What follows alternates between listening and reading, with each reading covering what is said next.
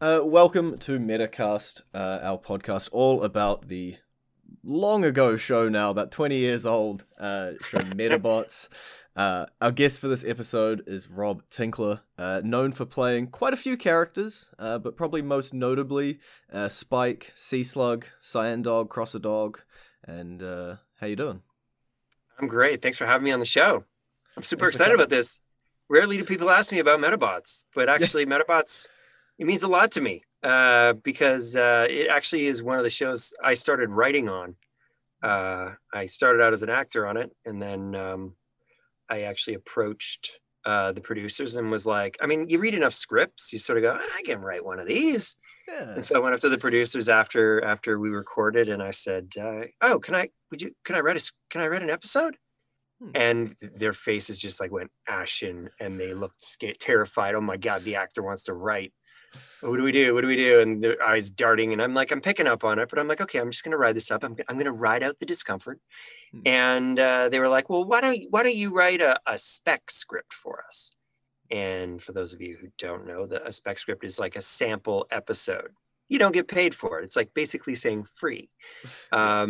Oftentimes, as a writer, you'll write a spec script for an idea that you have that nobody's bought yet and you want to sell.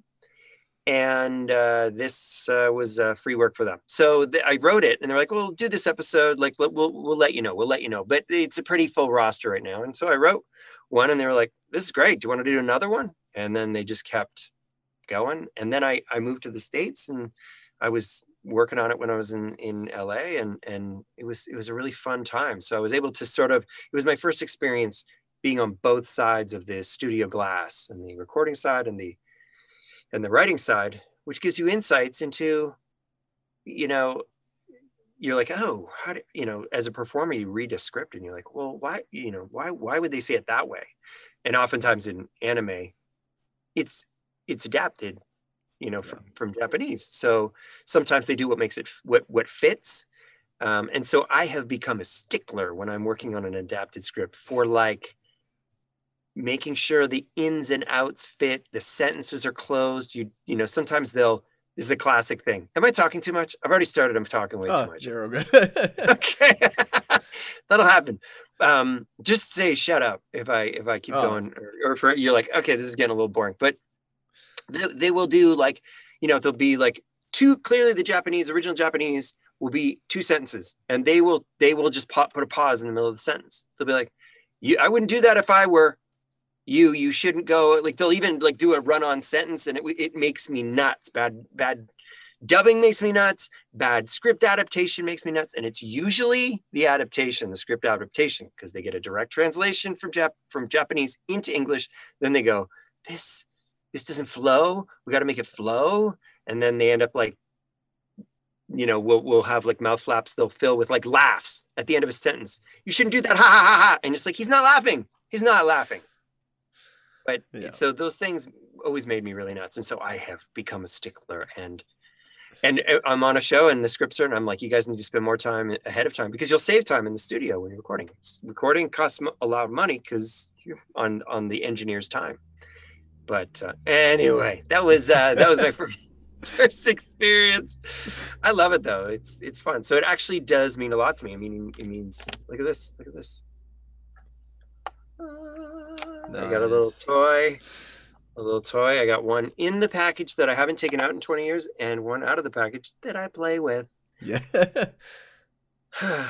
That's my cyan dog. Yeah. It's Um, it was a real like fun show that I think, at least like in New Zealand, it hit at the perfect time where kids were just like into it. They wanted the toys, they exchanged the parts off them. They were all over the place. What was it, I guess, like working on Metabots? Were you in the studio with other people? Were you recording individually? no, we tended to record individually. You go in, you do your thing, but and they basically, there are several different ways that they can dub. One is I can't remember, what did they do? Did they do beeps with they have beeps where you're like just listening for beeps, and then you start speaking and you're watching the screen as you try to match lips.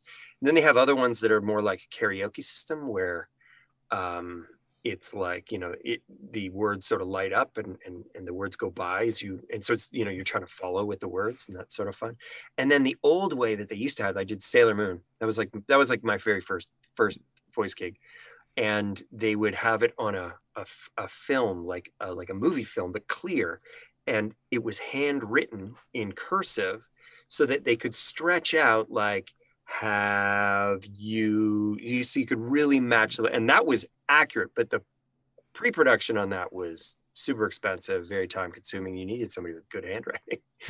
But yeah, like that was like how we started there. But I've done all different sort of systems, but it is fun. The show I'm working on now, Bakugan, they record, we're kind of doing it simultaneously with Japan. They record first, obviously, but like even before it's released, they send us the episodes, we dub them, and so it's like almost simul released. But they have an amazing system where they have a big studio with like 7 people in the room, whoever's in the scene, and they're holding their scripts, and they all just sort of dip in to the mic. They dip into the mic and dip out. Dip in, say their line, and dip out. Dip in, and none of them are wearing shoes, and they all just sort of like, it's like beautiful. It's like from the side, it looks like this, and it's like this motion thing. It's incredible. We don't do that. We're not magical like that. We just go, and now I'll say my line, and then try to fit everything in and get it done before it stops. Yeah. Yeah. So you voiced multiple characters as well. Yep. And I guess with Spike and Cyan Dog, right? You're communicating. We were a with team. yourself. We were a team, and Spike was like super loyal to Cyan Dog, and he always like put in the monkey metal. I don't know, that thing destroyed Cyan Dog. Ultimately, he became Crosser Dog, but I don't know what Spike's thinking. Like, he just wasn't a very bright guy, but he was earnest. He was like one of the, of the team that he was on, the bad team, the Screws under Samantha. He just was always trying to like impress Samantha, and like, he's such a little toady, and but it was fun to sort of then go shift into Cyan Dog, who was a little bit less emotive and more matter of fact, and be, he's like, "Are you going to kill me this time?" But it was fun. The direction was really good. It was one of the better anime shows that we worked on. Toronto has a pretty good, I know there's like Toronto, Vancouver, and then in Texas, I guess Funimation, they have a little pocket of talent there, and they do a bunch of shows. And Toronto sort of fell out of favor for a little while because I guess we kind of blew it. I was not a part of that. I say we as in the royal we. And so it took a while to get back. I guess Spin Master, which is a toy company, made a deal with a company in Japan to produce toys and to make shows. And so it's like it really feels like a co-production on like a lot of shows where you kind of come across it years later. Like when I first started doing Bakugan, the first season of Bakugan, I think that had been already on the air for like 3 or 4 years in Japan, but this feels new. And Metabots felt a little old. It was almost like at a time when they, you get these producers who go to Japan, find these shows, find these little nuggets of that they knew would translate, and that it would work internationally, because not everything does. And they knew it had like a, an international feel, and that kids would just love to play it. They would love to play it and watch it, and then watch and play what they watched, and that sort of thing. If you've got the 2 characters in the same scene, do you record all of one and then all of the other, or are you jumping between them? I initially they would be like, okay, we're going to do all of Spike, and then we'll do Cyan Dog. And then, I think on episode 3, I was like, can we just, and they're like, oh, really? And I'm like, yeah, I have no problem shifting gears between voices. They were concerned about voice bleed, that my Spike voice would sound like my Cyan Dog voice, and it would just sort of shift. But I was able to differentiate it through, pitch and tone, and making it more, making some of Spike's reads more staccato, so that the character separation felt more specific. But I liked it. I liked it, and I liked it because I got out of there faster. I mean, I love playing the characters, but I actually like getting out of the studio as fast as possible. If I can do something in 20 minutes, like, I like that. That's what I like. Yeah. Did you obviously you got the toys, so you watched the show back after it was all finished? A little bit. You know why? Because I don't think it aired. I was living in LA at the time, and I don't think it aired in LA right away. And so I wasn't really able to see it. I saw it when I would come home at Christmas and things like that. Occasionally, I'd be able to catch a glimpse of it, like with my nieces and nephews, and then they'd be like, "No, let's watch something else," and I'd be like, "No, but it's hard to argue. I'm on this show. Yeah. I'm on this show. Don't you want to hear my voice?" And they kind of look at you like, "No," and I'm like, "I can hear your voice right now." Okay, you'll understand one day, or maybe you won't, and that's probably for the best because it means you got like other things going on. Do you typically watch back stuff that you're in? Do you try to avoid it? Yeah, I kind of try to avoid. I mean, I've gotten used to it. There was a time when I hated it because you're like, I don't know if you've ever experienced this where you like hear the sound of your own voice and you're like, huh? It's like you feel like you sound all bassy, and then you hear your voice and you sound all high. Like you're like, what? My voice isn't that high, because it's resonating inside your head. And so, but I got over that pretty quickly. But I some things I don't mind. Some things I do mind. Some things I don't have the time. Now I've got kids, and I try to get them to watch shows that I've been on. And sometimes they're interested, and sometimes they're not. Like I guess they're watching Bakugan right now, and it's on Netflix here. And but like other shows, The Day My Butt Went Psycho, which I think was a co-pro with Australia.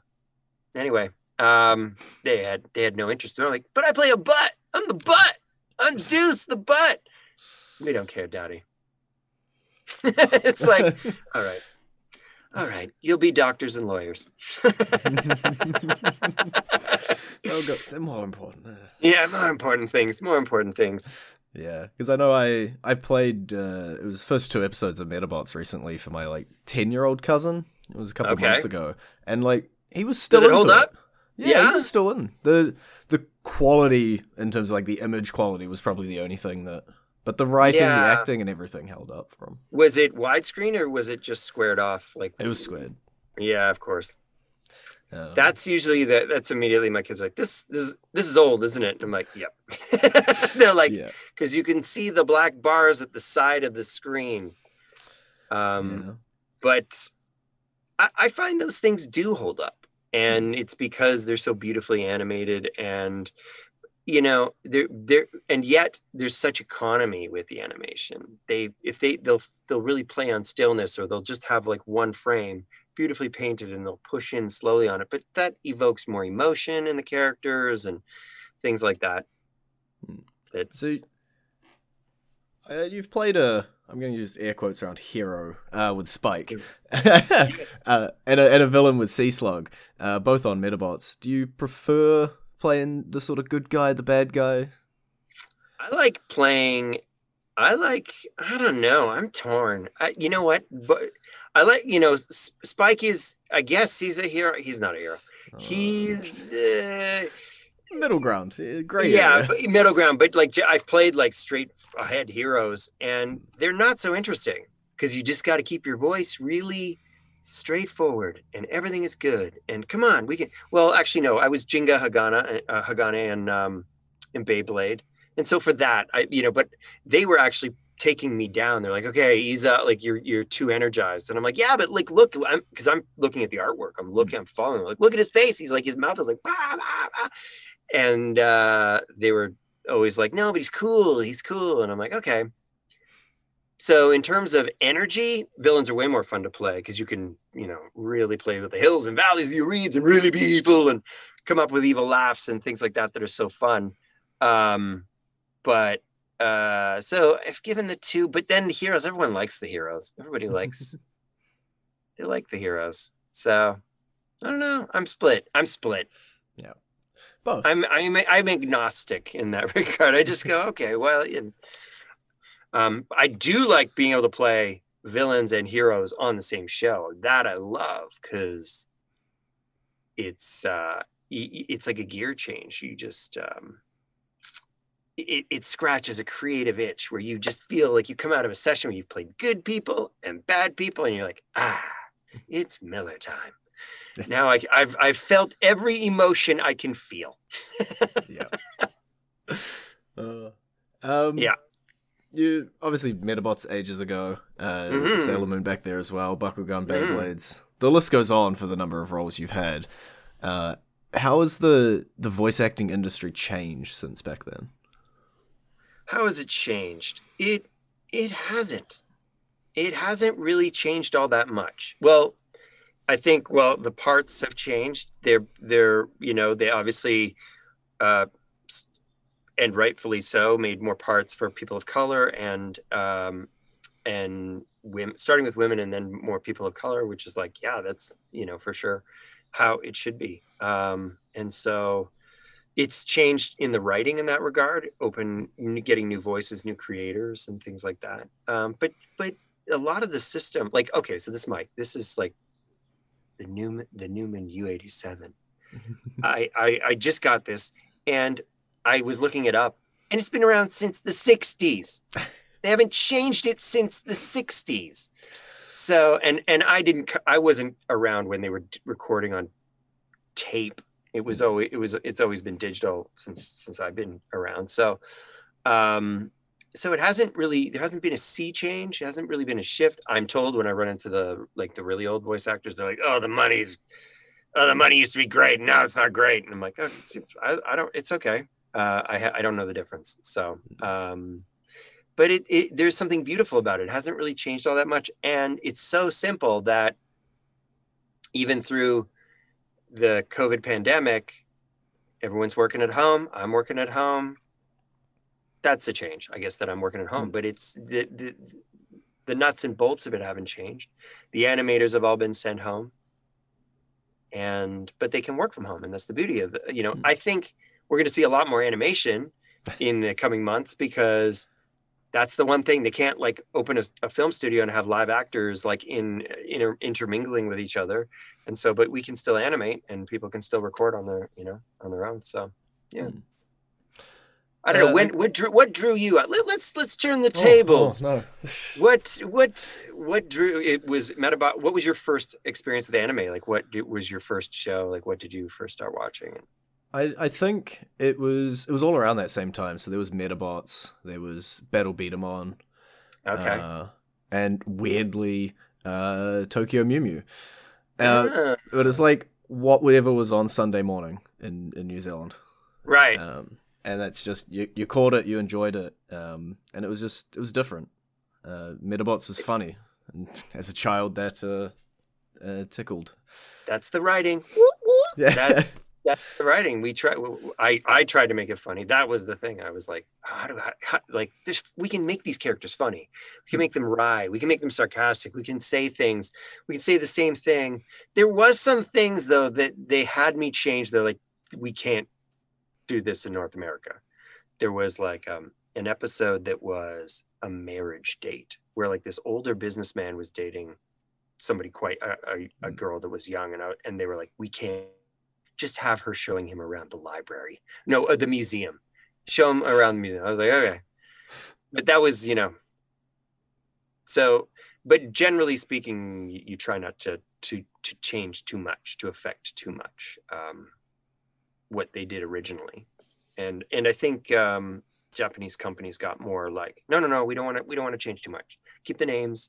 Like before, I think years ago they would anglify the names, and now well, even Spike had his name in Japanese is like Iwo or something like that. So then I guess they were looking for that one syllable mouth flap name, Spike. Mouth flap. It matches Spike. You're Spike. That sounds tough. That sounds like a little weaselly. So go for it. Yeah, it's amazing. I remember seeing anime for the first time and going, what is this? This wasn't Super Friends, this looked really good, but the mouth matching, I was always like, how come they're not saying the words right? Why aren't they saying the words right? I'm talking, if in a line that they make an O, I tried to find a alternative so that the to match the lips. Like you try. You don't always. Sometimes it's just you know, this is the banana the gorilla has handed you, and so you deal with it, but you try your best. You're fixing, I guess, the mistakes that you saw when you were watching it. You're trying to improve it and make it better. I remember watching, like, what was I watching? Like maybe Astro Boy or something, and being like, this does not match. This doesn't match. Like it's just, he's not. People don't talk at that speed. They don't They don't do that. And it bugged me, but I still was compelled by how beautiful it was, and even the sound of the voice. Like I like the quality of the voices, but I guess I was always drawn to animation. I was always listening to voices, and like when I'd watch old Looney Tunes cartoons, Bugs Bunny, I could tell when there was a cartoon with Mel Blanc, and when there was like Joe Alasky. I was like, no, it's close. No. Yeah. If we're looking back and we're going, do you remember a specific line or scene or something that you really enjoyed during your time with Medabots, or something you wrote maybe? There was like one. I actually put it on my demo reel because I loved it, and I wrote it and I loved it, and it was like this, it was the classic, episode, like closure of the episode as it's slowly fading out. It was like Spike like begging Samantha to like just totally bootlick, like, just, can I do this? Can I do that? Can I do this? What about that? Boss! And then like fade to black, and I just loved that. And I was like, I'm putting that on my reel. But I've since updated it because Square. Yeah, that's the downside. Yeah. Just stretch it and blur on the sides. Yeah. But it was a fun voice. I haven't used that. Sometimes, you try not to do the same voice twice. You're like, okay, that voice is retired, but Spike was peripheral. Maybe there'll be a little hint of him in some other characters. Who knows? It's been 20 years. Yeah, you can bring him out of retirement. Yeah, exactly. Outside of Medabots, across anime, across cartoons, all of it, do you have a favorite project that you've worked on? One of the very first series that I did, original animated series I did because I started dubbing, was a show called Sam and Max Freelance Police.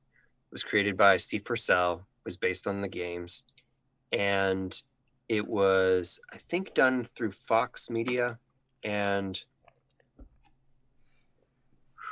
I can't remember the other company that was involved. But it was, the writing on this show was like, I was like, oh, this is great. It's so funny. And even like on Twitter, fans of the show, fans of Sam and Max, find it on YouTube. You can find all the episodes on YouTube, and they track me down. Or I just see random clips of like some of the funny, really super edgy things that the characters said.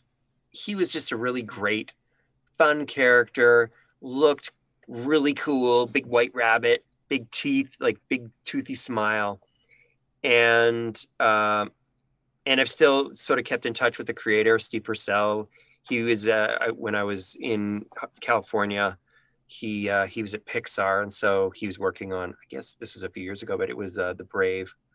And so he gave me a tour of Pixar, and I was like, it was sort of like our careers had both like sort of gone.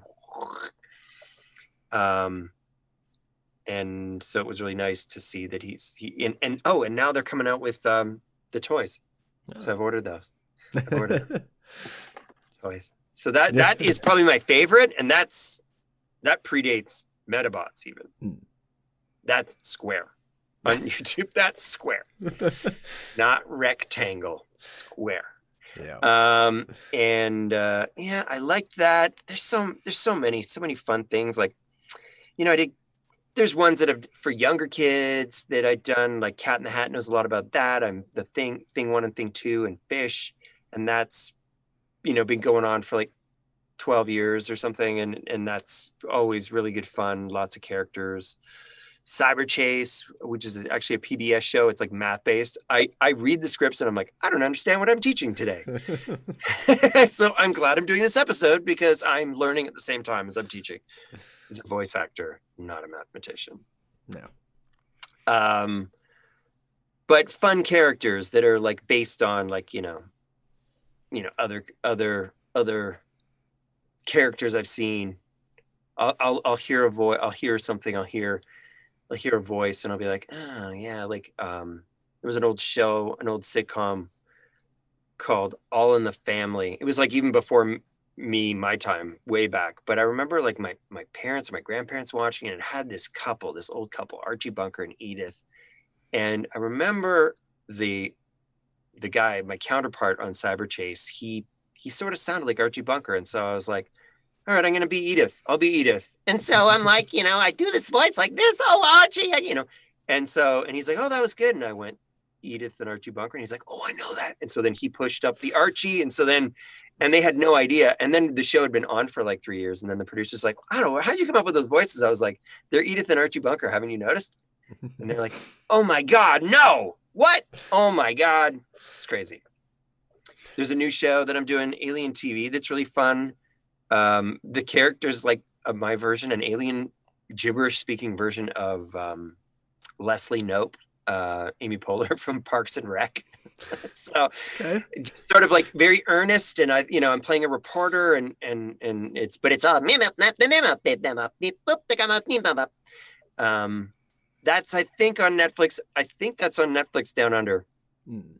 Because or Sky, is there Sky TV? Do you have Sky? Yeah, we have something. Sky. Yeah, Sky. So I think it's on Sky because it started airing there, and it starts airing here in North America in August 11th or something like that. So yeah, no, there's lots going on. It's a great way to make a living. I highly recommend it. You can wear your jammies to work, especially now. Yeah, I would just show up in my jammies. They'd be like, okay, that's a little weird, but okay, we don't have to see you. But now I'm like, forget it. Nobody ever sees you. It's fine. No.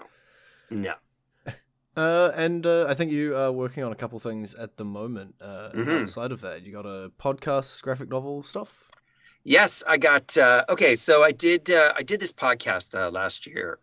It was like a Christmas podcast. I wanted to do this again. Make your own stuff. I wanted to do a feature film. Wrote this feature film called 8 Tiny Reindeer, and then I got impatient because you got to sell it and get people to buy it and stuff like that. And so I'm like, I'm going to do it as a podcast. I'm going to do it as a 24 episode podcast that gets released every day through the month of December. And it ended up being a big success. And I was approached by a publisher called Kids Can Press, who they're like, let's do this as a graphic novel. So I'm like, great. So that's what I'm working on now, authoring stuff, which is a new evolution in my career. And since COVID's been on, I'm at home with the kids, and I'm in the studio a lot, and they're like, Daddy, what's going on in there? What are you doing? I hear you yelling. What's going on? I'm like, get in here. Let's do this. So we came up with a little concept. It's called Kids of the Future, and it's another narrative, like situational comedy. It's a dad who's visited by his 2 children from the future. They come back from the future, basically to fix him of all his faults, so that they can actually be born.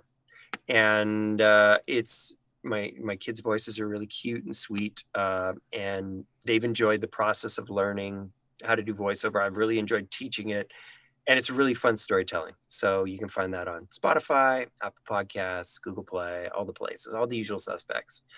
Yeah. How long until both your kids have a reel? If they showed an interest, they've showed an interest in this, but they want to do this. I have other friends who are actors who've gotten their kids want to do it. They want to audition.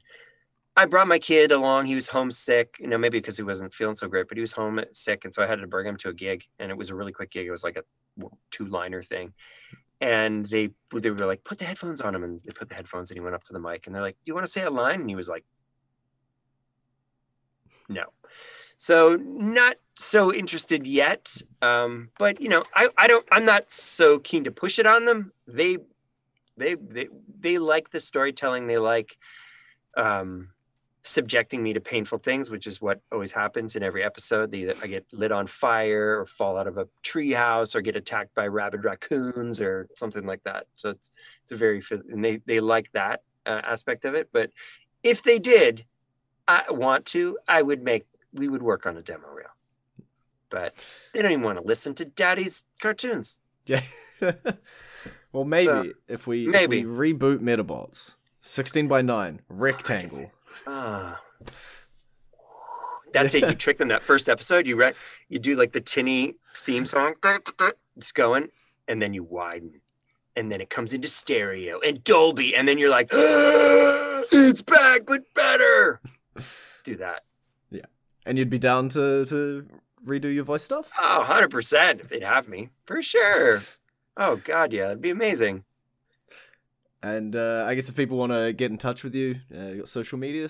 I'm on social media. I'm Instagram, herocomplex.ca, which is also the name of my website.